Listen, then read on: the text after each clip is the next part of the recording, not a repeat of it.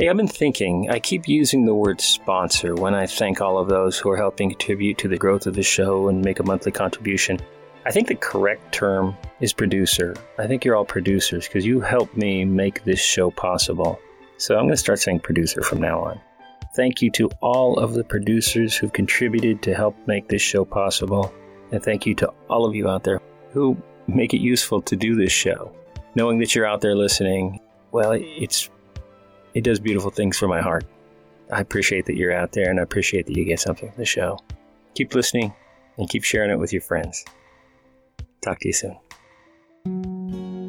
Jim Henson said, "The most sophisticated people I've ever known had one thing in common. They were all in touch with their inner children." Welcome to the Soul Podcast. I'm Stacy Wheeler. Henson knew what it meant to be in touch with your inner child. He was the creator of the Muppets. From his inner child came the iconic characters of Kermit, Miss Piggy, Bert, Ernie, and Big Bird. These characters are an enduring reminder of the value of being in touch with our inner child. Have you ever made a reference to your inner child? Maybe you said something like, "I'm channeling my inner child," after doing something you believe a proper adult shouldn't do, like jump into a pool with your clothes on or play on a swing at the park, something like that. I've said things like this many times, talking about letting my inner child out to play, and often it was a means of acknowledging to others that I knew I was being silly or weird or something I was projecting they believed about me in that moment. Really, it was my way of making an excuse for being playful. When my daughters were young, we lived in Southern California. We often went to Disneyland. My little girls would put on their Minnie Mouse dresses and I'd put on my comfortable shoes. Before long, we'd be literally skipping hand in hand through the park, one little girl on either side, just skipping and laughing. To them, this was a normal part of being a child. For me, it was especially joyous. You see, in those moments, I had permission to let my inner child play. I was with two little girls at Disneyland. I didn't need to explain to anyone why I, a grown-up man, was skipping.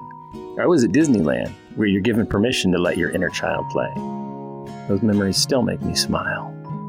Years later, I experienced the same sensation of freedom in the desert at a place known as Black Rock City.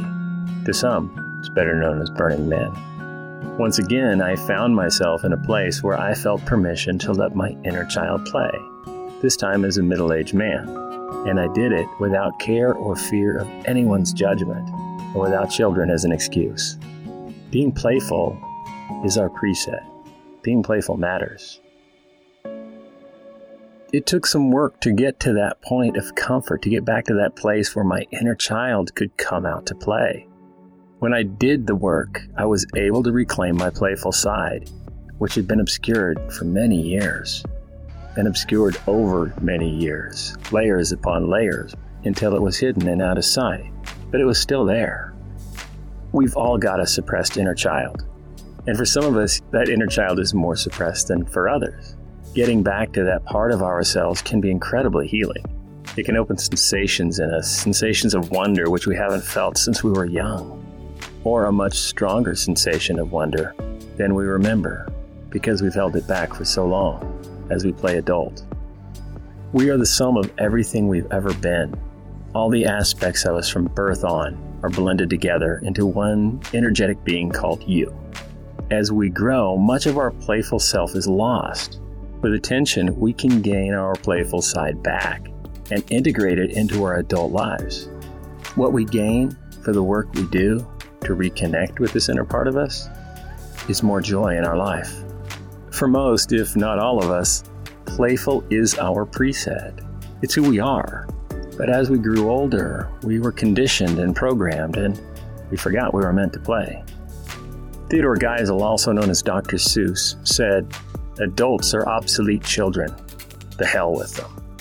Let's look at the meaning of obsolete, first of all. It means no longer used or useful, out of date. So what he's saying is that as we become adults, our children are no longer used. They're neglected, treated as obsolete. He's saying that as adults, we neglect our inner child. By adding the hell with them, he's saying to reject the adult part that neglects the childlike side and embrace our child side. As Dr. Seuss, he wrote, "Today you are you, that is truer than true. There is no one alive who is youer than you." And he also said, "Why fit in when you were born to stand out?" In these quotes, he's talking about pushing back on the idea of conformity and understanding that we are all unique. Maybe we're playful, maybe we're weird, maybe we're introspective, and because of this, we're quiet. However, we are all unique. We are all one of a kind. No one else is youer than you. And remember, Henson said the most sophisticated people he ever knew were all in touch with their inner child. I like that because, in my mind, the word sophistication, I think of a man in a very nice tie, perfectly pressed shirt, just the right jacket, and a woman dressed finely, right? Sophisticated. That's not what he means. He means truly sophisticated, fully advanced, and I think complete. When I consider the most playful adults I can think of, Charlie Chaplin usually comes to mind. There's something endearing about a grown man who's not afraid to play. He's been gone for half a century and his playful character is still iconic, even to people who were born after he died. But consider for a moment the most playful adults in your life. Now recognize the joy they find in that playful spirit. But how do we get back to it when we lose it? From the day we are born, we all go through a subtle conformity process. As we grow, there are many ways we're conditioned. One of the saddest conformities expected of us is the expectation to make our child self conform to an adult world. As children, we're told to act like big kids. So we all start to act like we're told we're supposed to. We act like what we think big kids act like in order to get the reward that comes with being a big kid. And we continue down that path as we pretend to be grown-ups. After a while, we find ourselves with a bunch of other well-conditioned kids doing our best version of what a big kid looks like. And eventually we're all adults doing our best version of playing adult, all while having a gnawing feeling that something is missing. And that missing thing is the connection with our inner child. For many years, I used the inner child excuse when my playful side slipped out as I grew from a boy to a man. As we grow, and this is especially true for men, it becomes less acceptable to be playful. We believe that it's a societal expectation. This is a story we tell ourselves. As time went on and the years passed, I locked down my little buddy. I felt it was expected that I should be more serious and, dare I say, adult. The sad truth is we believe we're supposed to suppress our playful side. And it's true, we're conditioned to make our inner child obsolete, as guys will put it. All the while, somewhere below the surface silently rests our inner child, and that little bugger just wants to play. And so often, when we feel our playfulness bubble up, many of us hear our inner voice warning us, "Stop being silly. People will think you're weird." This is our moment of opportunity. It's a chance to flip the script. When we start to learn to push back against our programming, we can start to relearn how to connect with that playful part of ourselves we've neglected for years. Sometimes it's helpful to have a context to let our inner child out. We all know a guy, or several, who get playful after a few drinks. We see that inner child emerge. It's just playfulness. And we all know the kind of guy who lets his playful side out when there's a child around. These are catalysts. They're an excuse to let the child play. For most, this is a subconscious response. We don't realize what's happening. We don't understand our inner child has forced its way to the surface because it's been on a timeout for far too long and just wants out. These moments offer a glimpse into what's possible. Yes, you can be playful and let your child out, and you don't need an excuse. Just an opportunity. Sadly, most men don't feel permission to let their inner child rise to the surface. Do you feel a resistance to that idea of letting your inner child get closer to the surface? Maybe you have judgment about what that would be like, the thought of what people might think of you if your inner child was more part of your personality. See, that's that old programming. Remember, as you let that little one out, your old conditioning will try to change your direction, tell you to keep your little buddy on lockdown. But we've got to push through that. It's going to take some practice. But you don't have to rely on little moments.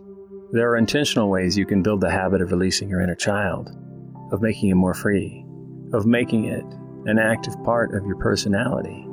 If you're ready, hang around till the end of the episode and I'll share one of those ways. Even if you don't go all in, there's a nice way to inch towards it. To start with, look for those little opportunities. Maybe the opportunity will be skipping at Disneyland. Maybe being alone in nature somewhere is where you'll be able to do it. Or maybe throwing a ball for your dog in the backyard. Being alone sometimes helps. But let your inner child come closer to the surface in these moments. These moments remind us what's possible. You can build on them and expand your inner child's presence in your life as you go. But the first thing is to start releasing your inner child, giving it permission to come out and play. It took me many years to get back to my little buddy. I looked for moments where I could allow my inner child to play. You can do the same. Look for moments. Maybe it will be something simple like riding a cart full of groceries to your car in the grocery store parking lot, pushing yourself with one foot, or sliding down the slide at the park. Whatever makes you feel silly, possibly even self-conscious, that's where the reconnection with the inner child begins. That's where we start to tear down the thin curtain separating us from our playful side. It's not instant, and it takes intention, and it takes maintenance. We have to be diligent to hold on to that connection once we make it with our inner child. For years, I've leaned into my silly, playful side. In these moments, I didn't regret acting playfully. At times, I've been fearful of the judgment of others, yet I continue to be playful just the same. I need no excuses to be in touch with me. I know now that playful is my preset. As I age, I'm thankful for the gift of playfulness. I'm thankful for my inner child. And it turns out, being in touch with our inner child is more important than we may realize. As we saw in the opening quote from Jim Henson, our inner child is the source of creativity. Henson also said, "Life is meant to be fun and joyous and fulfilling." Who can argue with that? When we're in touch with our inner child, we tap into this fun and joyous part of ourselves. Great creative people are often guided by the beautiful child within. Henson, Geisel, and Chaplin, they all had this in common, and it shows in their work. Their inner child helped their outer adult build a lasting legacy. Their inner child played a hand in creating beloved figures of playfulness. And isn't it interesting that all three of these men created optimistic characters? Chaplin described the iconic character he created this way: a tramp, a gentleman, a poet, a dreamer, a lonely fellow, always hopeful of romance and adventure. And Henson said this about his work: "I've always tried to present a positive view of the world in my work. It's so much easier to be negative and cynical and predict doom for the world than it is to try to figure out how to make things better. We have an obligation to do the latter." And remember Geisel said, "Today you are you. That is truer than true. There is no one alive who is youer than you." Today, it's time to start getting back to you. Big kids get responsibilities. Little kids get joy. Start looking for your joyful side today, right now. Waste no time. I'm telling you, you won't regret it. And before you go, check out the show notes for a link to a virtual workshop by De Leon to reconnect with your inner child. It's not free, but I think you'll be pleasantly surprised how little this virtual workshop costs. Before I go, let me end with a thought from poet Athy Thompson. "And when we grow up, we must never forget that hidden down deep within us is our forever inner child, resting silently, forever waiting, forever hoping that one day we shall remember it." No more excuses. It's time to get back to your silly young self.